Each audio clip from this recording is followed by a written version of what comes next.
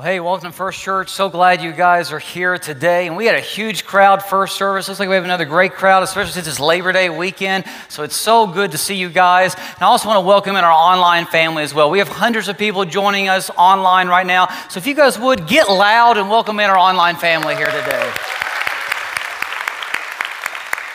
And if you are here in person, you are here for our Cookout Sunday. And so we've got enough food for everybody. Hamburgers, hot dogs, the sides, drinks, you name it. You didn't have to bring a thing but yourself. So make sure you stay afterwards. We got a lot of fun activities. There's like a hay maze and a train out there and games and all sorts of stuff. So hang around and enjoy yourself. Get to know some of our church family members. And if you are online, you might be thinking, well, I'm kind of missing out on all this. Well, if you have a cookout, go ahead and take a picture and put it up on social media, tag our church. We love to see that. But also, you get to participate in Cookout Sunday as well, because you see this nice charcoal grill I have up here? We're giving this away today. So if you fill out an online connection card, either through our app or through our website, if you fill that out today, we're going to give this away. We're going to draw one this week, just like we did last week for our First Church cornhole set. So go ahead. If you're online, we will get it to you somehow, unless you're out of the country. But then we may still find a way to get it to you. I don't know. We'll see. But go ahead and fill it out, and we would love to give this away to you.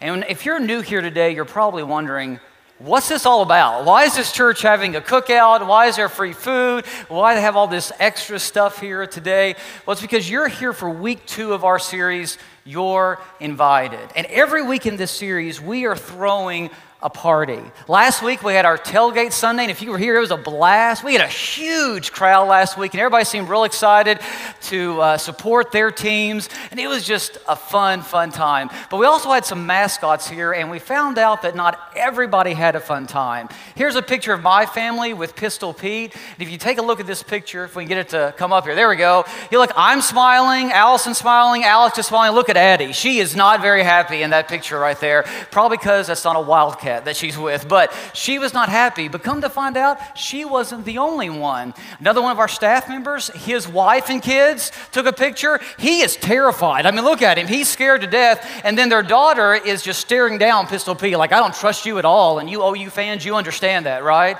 But then there's one more. This was my favorite. This is another family in our church. And look at this little fella right here. I mean, he definitely does not want to take his picture with Pistol Pete. I love that kid. He's on my soccer team, actually. And he is normally a fun, energetic kid. I mean, he's never down at all. But you put him around Pistol Pete, that's how he acts. So not everybody had a fun time, but most people did have a good time last Sunday.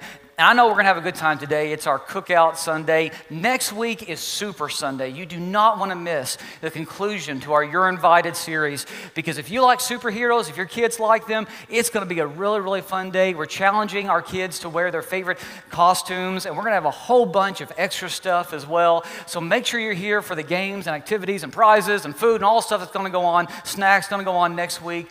We can't wait to celebrate Super Sunday with you next Sunday. But you might be thinking, well, Chad, you still haven't answered the question, why is First Church doing this? Well, the reason why we're throwing a party every week is because of how we see the church. See, I don't know what you think about when you think about the church. I don't know what picture comes to mind when you try to picture the church. But this is one way that we see it. The church is God's community where the joy of heaven invades the sadness of earth. This is what we believe here. And there's a lot of sadness in our world today. You don't have to go very far to see sadness, encounter sadness. It's everywhere. And the reason why there's so much sadness around us is because the world that we live in is not the world that God created it to be. This world that we live in has been corrupted by sin. We messed it up. But the whole reason why Jesus came was to bring heaven and earth back together again, to make everything right. And part of being His church means that we are to also show people what heaven is going to be like. We're supposed to be a signpost to heaven. We're a preview to heaven through our lives, through our ministry. We are to give people a taste of what heaven is supposed to look like. That's why Jesus told us to pray, Father, your kingdom come. Your will be done on earth as it is in heaven. See, there's coming a day when Jesus is going to come back. But until that day comes, it's our responsibility to bring heaven to earth in any way that we possibly can by showing people the joy, the hope, the love, the peace of heaven. And when that day comes, which the Bible says all things will be made right again, people will experience that in its fullness. But we are a preview to that. And Jesus says one way that we show people what our God is like, one way that we show people what heaven will be like, is by unleashing heaven's joy on them. Look what Jesus tells us to do. He says, I have told you these things. In other words, I've taught you all this stuff. I've given you all these teachings for this purpose, so that you will be filled, if you'll go back to that slide, so that you will be filled with my joy. Not just any joy, but his joy, the joy of heaven. Yes, your joy will overflow. That's why we're here, to unleash God's joy on people around us. And when I talk about joy, I'm not talking about superficial happiness. I'm not talking about putting a fake smile on, just putting on a show. That's not what I'm talking about. I'm talking about that we have this inner joy that drives us and motivates us, even in the midst of difficult times. Life isn't always easy, but even in the midst of the difficulties of this life, we have this inner joy that continues to motivate us, because we know that the empty tomb has once and for all proven that hopelessness is a lie, that no matter where you are right now, this is not the end of your story. When you know Jesus as Lord, there is more life ahead of you than behind you. We know hopelessness is a lie. We know darkness is fading away. We know death has been defeated. Pain is only temporary. We know about the hope of heaven. And because of that, we celebrate. That's why we're throwing parties here, because we believe we have reason to celebrate no matter what. And God is throwing an eternal celebration, and the church is the beginning of that party. And it's our job as his people to invite as many people to the party as we possibly can. That's why Jesus says, the Gospel of Luke, go out into the country lanes and behind the hedges and urge anyone you find to come to my banquet, to my feast, to my party, so that the house, my house, will be full. God wants a full house, and he wants everybody joining in the celebration that is the resurrection of Jesus. And so that's why in this series you're invited. We're throwing a party every week, because sometimes we need to be reminded that we are a people of celebration. And so today is our cookout theme. It's our cookout Sunday. And since we're grilling hamburgers and hot dogs for everybody, well, Matt Thomason, our executive minister, and myself, we thought maybe we needed to up our hamburger game just a little bit, and we wanted to impress you guys. And so we went to a local hamburger place, Smitty's Garage, and we asked one of their chefs to teach us how to make the perfect hamburger. Take a look at how it went this week.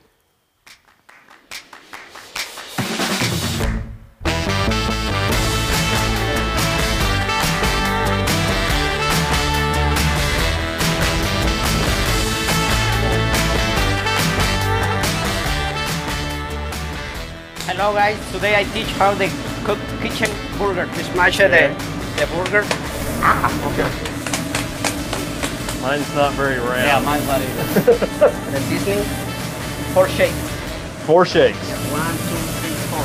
Can I do it? All right, you do yours. 1, 2, 3, 4. Got it. I like your little dance there. I like that. Buns. Roll it on there. Can you put extra stuff on it too? Yeah, whatever you want. You can add real jalapenos, real onions, egg. Do you fix salad on this too? Okay, so now it's ready. Flip that? Yeah, flip it.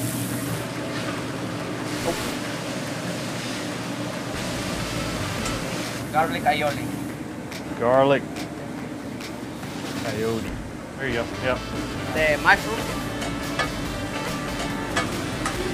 All right.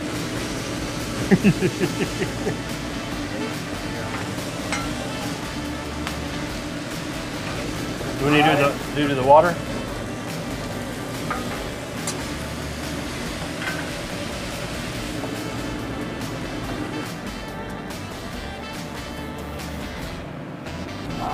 Look at that. Beautiful. Too pretty to eat. Woo.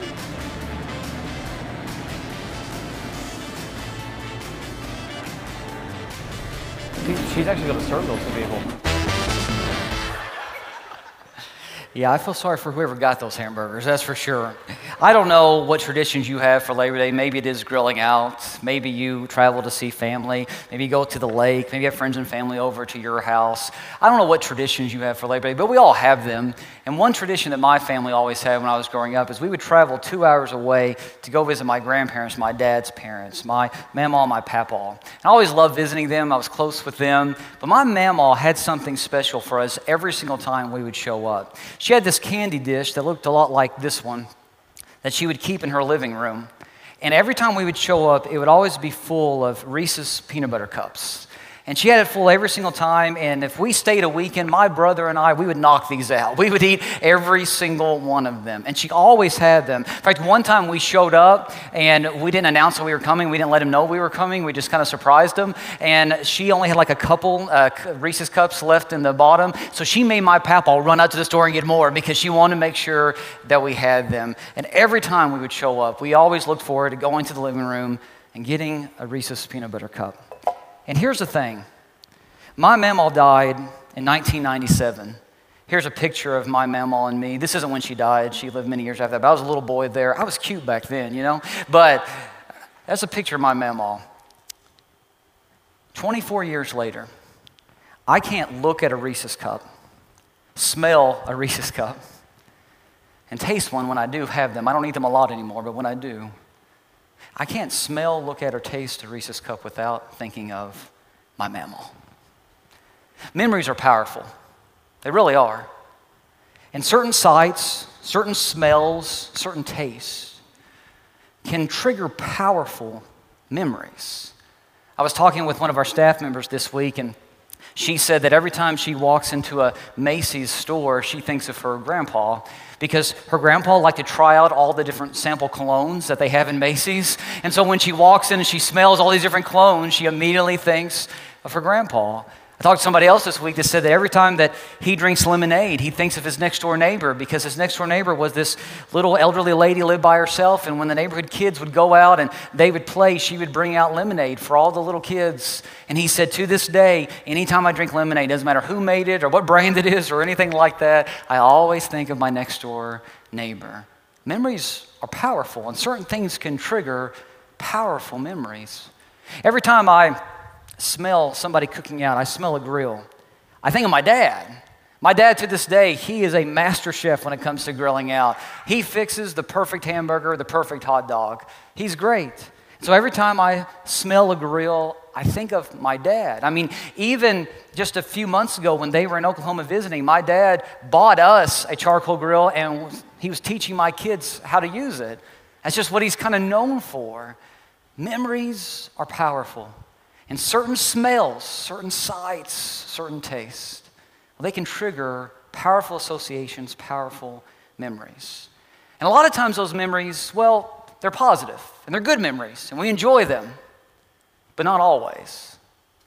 We know that not all memories are good. And sometimes what we see or what we smell or even taste can trigger a bad memory. And a bad memory, if we're not careful, has the ability, the power to overwhelm a bunch of good memories. A bad memory can overpower our lives if we're not careful. And it can lead us to a place of deep, deep regret. And the Bible warns us about this. The Bible is telling us that long-term regret isn't a good thing. In fact, long-term regret robs us of lasting joy. And some of you guys know that to be the case. There's a guy we're going to look at in Scripture today who also knew that to be the case. He was fluent in the language of regret. You've probably heard his name before. His name is Peter. He was one of Jesus' closest friends and followers. But even Jesus' closest friends and followers, well, struggle with regret at times. And we're going to meet him, and we're going to look at his life today. And I think as we study his life, we're going to be introduced to this truth, Jesus came to relieve us of our regrets, but not just to relieve us of our regrets, to also restore joy to our lives. And we'll see this as we look at this example of Peter's life. So we first meet Peter as Jesus launches his 3-year ministry by a lake.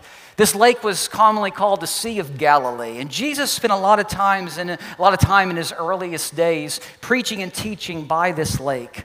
And there were some fishermen that were there day in and day out earning a living. One of those fishermen was named Peter. And Peter and his other fishing companions, well, they got to hear Jesus teach on occasion. And one day, Peter and his buddies are coming back in from fishing, and they haven't caught anything. They've been out all night, and they haven't caught a thing. And Jesus looks at them, and he says, "How's the fishing going?" And they just kind of put their heads down, "Not very well." And Jesus says, "Why don't you guys go back out into the deeper water and put your nets out there? You'll catch something." And I bet at that moment you could probably hear these fishermen groan. Because Jesus, he's a carpenter turned preacher. He's not a fisherman. These were professional fishermen. This is what they did for a living. And they've been out all night and they hadn't caught anything. And I'm sure they kind of roll their eyes and groan a little bit. Yeah, what does this guy know about fishing? But they've been listening to Jesus teach. And they know that he's a man of God. And they know that he's a great teacher of God's word. So they have respect for him. So listen to how Peter responds. "Master, we've worked hard all night and haven't caught anything. But because you say so," in other words, because we respect you, because we know you're a good guy, because we've been listening to you teach, and we don't want to offend you, because you say so, "I will let down the nets." Now, I understand why Peter responds in this way. I've shared with you guys before, I love to go fishing. We have a pond in our backyard, and I love to go fishing. And I take my family all the time. But one thing I cannot stand is unsolicited fishing advice, especially from those who are amateurs like me. No one would ever classify me as a professional fisherman. I'm not. I'm nothing close to that. I'm very much an amateur, maybe less than that. But what I can stand is when other amateur fishermen want to give me fishing advice, and I know they don't know what they're talking about. Let me give you an example of this. Just a week or so ago, I took my family out fishing. There's the 4 of us, and so we're fishing in our back pond, and this is what happens anytime I take the 4 of us out. They get to fish like 30 minutes before I do because I'm busy putting worms on everybody's hook. I'm busy making sure that they've got bobbers on their line and all that. I'm busy taking the fish off the hook when they catch them because they don't want to touch the fish, you know. They just want all the fun stuff, and I got to do all the dirty work, and that's how it always works. And no joke, this day we were out there, and the fish were biting, and they were all catching them, and it'd been like 20, 25 minutes, maybe even a half an hour, and I hadn't even put my line in yet because I was so busy taking care of everybody else. So finally, I got to go fishing, and when I did, Alex turned to me, my 8-year-old son, and he goes, "Daddy, how many have you caught?" And I looked at him, and I was like, "Well, none." And he said, "It's because you're not doing it right." And I looked at him, and I said, "Oh, really?" And he said, "Yeah." He said, "I'm sitting down and you're standing up. If you want to catch fish, you need to sit down. I've already caught 6 of them." And this is a picture of one of the fish that he caught. He caught a catfish there. We don't have a lot of huge catfish, but still that's a pretty good catch for our pond. And so he's bragging about it. And I want to say, listen here, 8-year-old. It's not because I'm not sitting down, I'm not catching fish. It's because I'm taking care of you and your sister and your mom, who I love, by the way. But still, it's because I'm taking care of all them. That's the reason why I haven't caught anything. He's no expert. He's 8 years old. So you know what? I did not listen to his fishing advice. But you know, we do have some professional fishermen in our church. And if they gave me advice, I would listen. We have some guys who run the Tackle Bandit fishing store. It's in Collinsville. And they go fishing a lot. And let me tell you something. They have some huge success. Here's a picture that one of them showed me just the other day. Here's some of the fish that they caught. But I like this second one even better. Look at that sucker. I mean, that thing is huge. You know, and they do this all the time. If they want to give me fishing advice, I'll listen, okay? They know more than I do. My 8-year-old son, not so much. And I bet when Jesus said, "Why don't you go out, throw your nets out into the deeper water?" And Peter said, "Okay, we'll do it because we respect you." The other disciples, or the other fishermen at that time, were saying, "This is a waste." But they do it. And when they did it, this is what happened. They caught such a large number of fish that their nets began to break. And in that moment, Peter realizes something. Peter realizes that Jesus isn't your typical rabbi. He isn't your typical preacher. There's something special about him. Jesus is a man sent directly by God. And maybe, just maybe, Jesus is the long-awaited Messiah. Peter realizes this in this moment. And so Peter, he throws himself down before Jesus' feet. He gets on his knees, and look at what Peter says to Jesus. "Go away from me, Lord. I am a sinful man." In other words, Peter is saying, I know who I am, and Jesus, I know who you are. And you don't want to be around somebody like me. You don't want to be near somebody like me.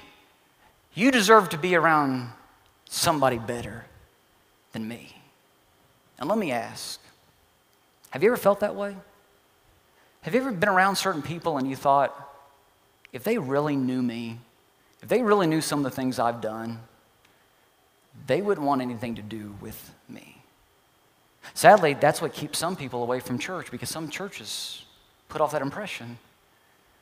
And people think if people in church really knew who I was, they wouldn't want me around. Sometimes people have that view of God. And they know that God sent Jesus to save everybody. But if they make it into heaven, it's because God's just tolerating them. It's because God's obligated to do so because he made them. But when it comes to like using them for his mission and his purposes, no, he can find somebody better than them because of all the things they've done. And so what Jesus wants Peter to know in this moment is that, Peter, I came for you. I came for people just like you. I came for you. And I think what Jesus is telling Peter in this moment is, I'm not settling for you. I want you. And I think Jesus is telling us this same truth today. Guys, God doesn't settle for us. He wants us. God doesn't settle for you. He doesn't settle for me. He wants you and he wants me. And he wants us so much, he was willing to die for you and me. You don't die for someone you don't love. He doesn't love us in a generic, oh, God loves the whole world kind of sense. He loves us personally. We are his children. He doesn't settle for us. He wants us. And everything he's ever done in the history of the world is to get you and me back to him. And that's why in this moment, Peter feels like his life truly matters, because he knows he's loved by God. My kids have been watching the Paralympics. They love watching the Olympics while it was going on, and they've loved watching the Paralympics after that, and they watch it all the time. I mean, they're glued to it, and it is fascinating for sure to see athletes both in the Olympic Games and the Paralympic Games. But you've probably seen this commercial if you've been watching the Olympics or the Paralympics. It's about Jessica Long. Jessica Long, she had a rare disease when she was born, and they ended up having to amputate both of her legs. Her birth parents didn't want her. They gave her up for adoption, and there was a family in the United States, because she was originally from Russia. There's a family in the United States who were waiting to adopt a baby. And the adoption agency called this family and said, hey, we've got a baby for you, but she's going to have her legs amputated. And her life is going to be really difficult, and your lives are going to be really difficult as well. And so basically, the person on the other end of the phone was giving these parents a chance to pass and wait for another child. And if you've seen this commercial, you know what happens. Her mom, as a response to what the adoption agency said, responds by saying, her life may be difficult, but it's going to be amazing. I can't wait to meet her. And Jessica Long has talked about the love that her parents showed her throughout her life that motivated her to go on and have the success that she's had. She's won 16 gold medals in the Paralympic Games. But she said, I always knew I was loved for being me. And that's the thing when it comes to God. God loves you for you. And that's what Jesus wants Peter to know. He wants Peter to know, you may not see yourself as anything great, but I love you, and I have a purpose for you. And Jesus gives Peter this invitation. He says, come, follow me, and I will make you fishers of men. In other words, you come follow me, and I'm going to give you a new direction. I'm going to give you a new purpose. You're going to get to be part of my mission. You're going to get to be part of God's work to redeem the world. And you're not going to catch fish anymore, but you're going to go in and bring in people. You're going to bring people back to God. Jesus here says you're going to have an opportunity to make eternal differences in the lives of men and women. And Peter, when he hears this invitation, he's all in. He's excited. And Peter, he follows Jesus like probably no one else ever did. I mean, when Jesus walked on water, Peter wanted to walk on water. Peter is the first one to ever make a public confession that Jesus is the Christ. He was the first to do it. He was ready to do it. Peter got to be part of the inner circle of Jesus' disciples, got to see miracles that no one else got to see. It was Peter's home in Capernaum that was used as kind of a home base for Jesus' ministry work. Peter had his mother-in-law healed by Jesus. Peter got to see miracle after miracle, teaching after teaching. Peter had a ton of good memories with Jesus. But here's the thing. Like I said earlier, one bad memory can overshadow a whole bunch of good ones. And I think that's what ends up happening for Peter. Because Peter gets to the point in his life where he experiences severe regret. And we see this happening when Jesus is arrested. See, we know that Jesus came for the purpose of going to the cross. And he goes to the cross in order to pay the sin of all of mankind. It was all part of God's plan. But the disciples didn't know that. And so when Jesus is arrested and he's taken to stand before the high priest in Jerusalem, he's being questioned by the high priest. Well, they don't know what's going on. So the disciples, they flee and they scatter. All of them scatter. They run for their lives except for two, John and Peter. And Peter stays close by. And listen to what the Bible says. It says, Peter followed him at a distance and went right into the high priest's courtyard. This is how I kind of picture Peter following Jesus. Peter kind of puts his hood over his head because he doesn't want to be seen. He doesn't want anybody to know that he's a follower of Jesus. And he puts his hood over his head and he goes into the priest's courtyard because it's there that the high priest is questioning Jesus. And he just wants to fit in with the crowd. He doesn't want to be noticed. He doesn't want anybody to see him. And as Peter is trying to fit in with the crowd, John, who's writing this, gives us a little interesting detail. He says, because it was cold, the household servants and the guards had made a charcoal fire. They stood around it, warming themselves. And Peter stood with them, warming himself. Now you might be thinking, John, why include that detail? Why is that important? We don't care about the weather at this point. You know, he's just been arrested. He's being questioned by the high priest. He's getting ready to be sentenced to death. He's going to go to the cross to pay the price of all mankind's sin, and then he's going to rise from the dead later. We know the story. That's what's important. Why are you worried about the weather, John? Why are you telling us it was cold, and because it was cold, Peter went to a fire that was made by the household servants and guards to warm himself? Why that detail?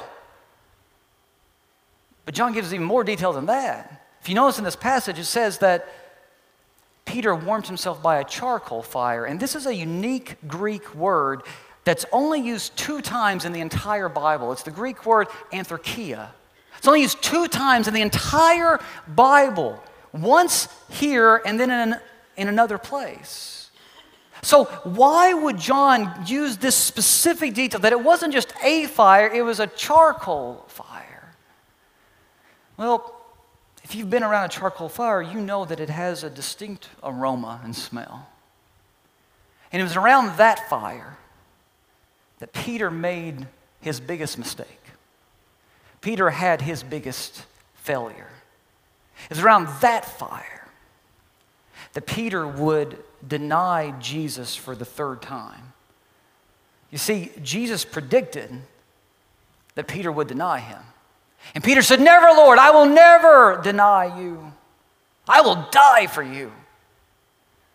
But that's not what happened. 3 different times somebody asked Peter, You were one of his disciples, weren't you? You were one of Jesus' followers, weren't you? And 3 different times, Peter says, I don't know the man. I don't know who you're talking about.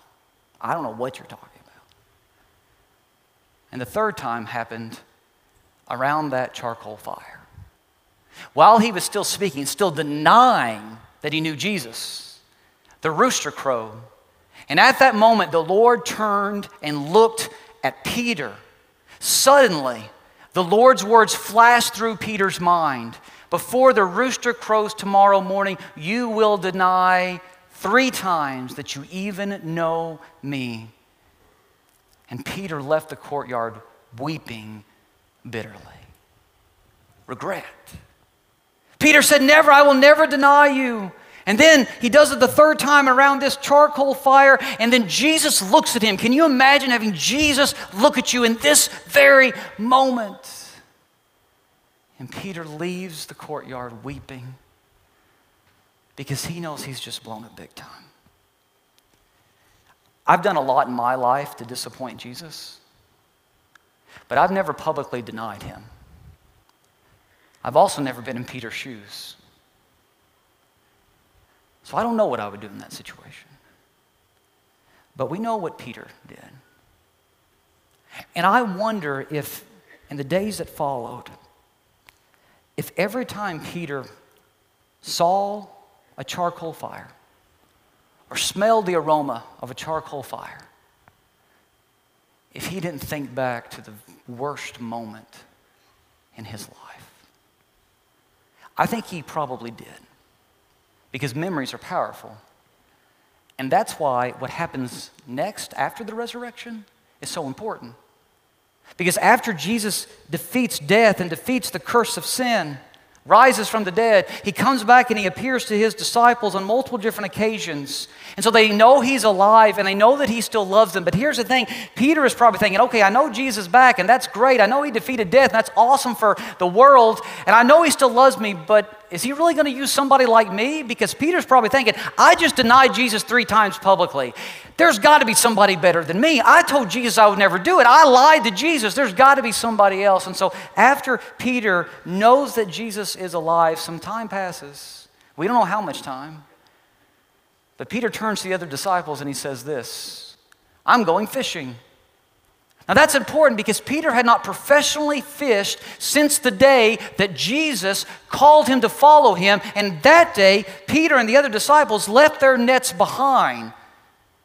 And Peter hasn't professionally fished since then. And now, after the resurrection, Jesus hasn't appeared to them for a little bit. And Peter says, I'm going fishing. In other words, I'm going back to my old way of life, because Peter might be thinking in this moment, Jesus is done using me. He still loves me. I'm still going to go to heaven one day, but he's not going to use me to be a fisher of men. There's got to be somebody better out there than me. And here's the thing, the other disciples say, okay, you're going fishing, we'll go with you. Because even though they hadn't publicly denied Jesus, they had scattered. They ran for their lives. They hadn't been very faithful. So they all go fishing. And they go fishing on a lake. It was commonly called the Sea of Galilee. The same lake where some of them first met Jesus. And this is what happened. So they went out in the boat, but they caught nothing all night. Sound familiar? At dawn, Jesus was standing on the beach. But the disciples couldn't see who he was. He called out, fellows, have you caught any fish? No, they replied. Then he said, throw out your net on the right-hand side of the boat, and you'll get some. Does this sound familiar? It should. Because what is Jesus doing? He is recreating the memory that they had when they first met him. Jesus knows the power of our memories. And so he's recreating this moment when they first started following him. And so what happens? They throw their net on the other side just as Jesus told them to do. And they couldn't haul in the net because there were so many fish in it. Again, the exact same thing happens. Jesus causes a miraculous catch of fish to happen again. And in that moment, Peter realizes who this man on the shore is. It's Jesus.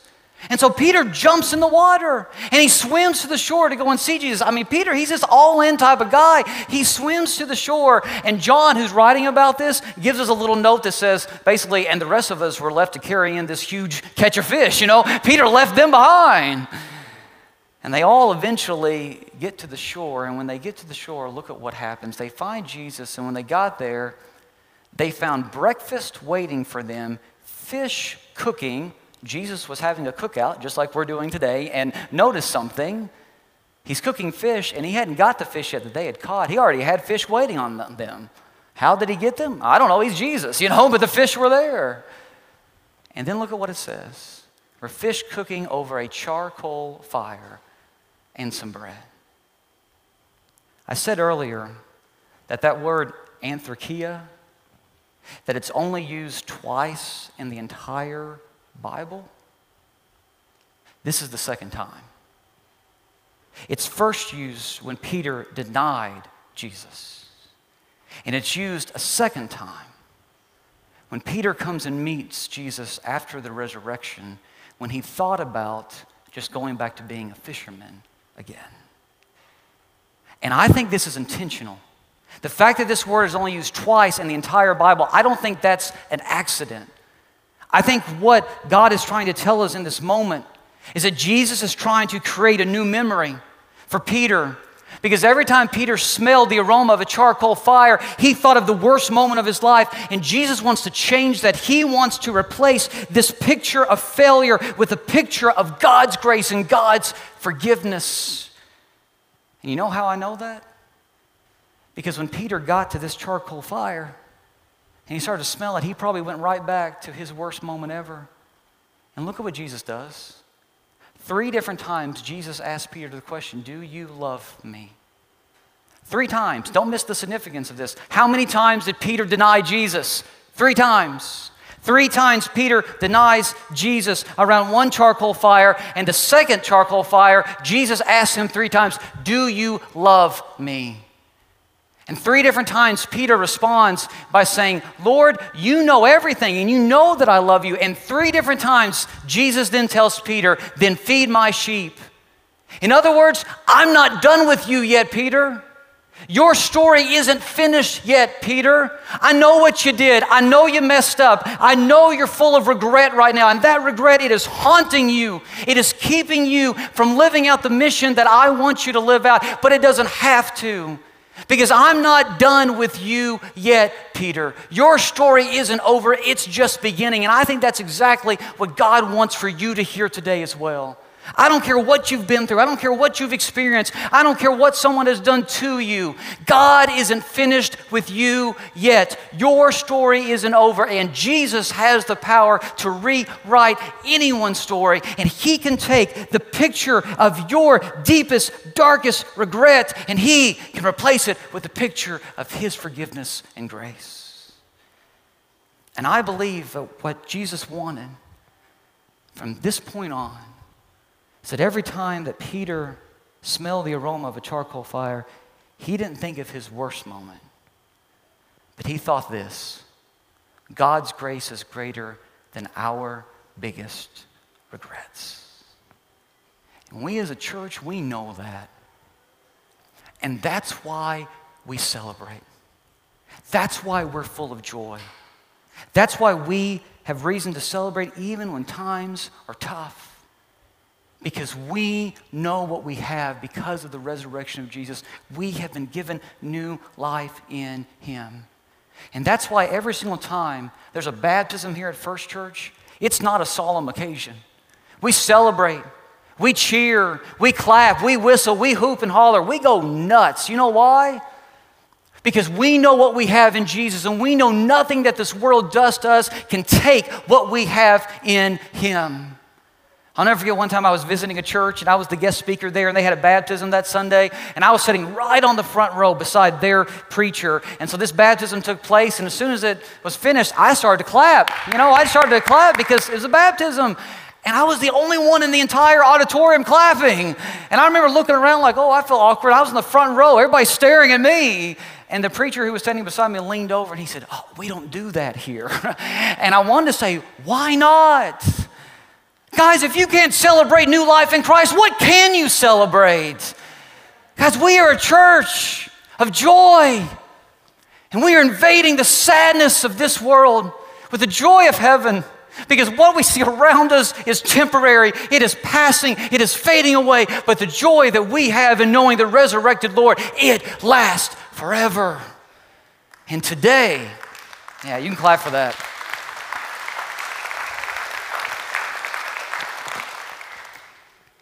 And today, the invitation to experience that joy is for you. Where your sin put a period, Jesus wants to replace it with a comma. Where your sin put a period, Jesus wants to replace it with a comma because your story isn't finished yet. Don't miss out on the celebration that is the resurrection of Jesus. Peter almost missed out on it, but Jesus didn't want him to. And Jesus doesn't want you to miss it either. And I believe Jesus wants you to know today, you're exactly who I came for. You are loved by me. I've got a purpose for your life. Let's rewrite your story, and it'll be amazing. Would you pray with me? Father, we thank you for today and this time we've had to meet together as your church. We just pray that we will not just listen to the invitation that your Son is giving us, but we will respond to it and live this new life that he wants to give us. In the name of Jesus, I pray.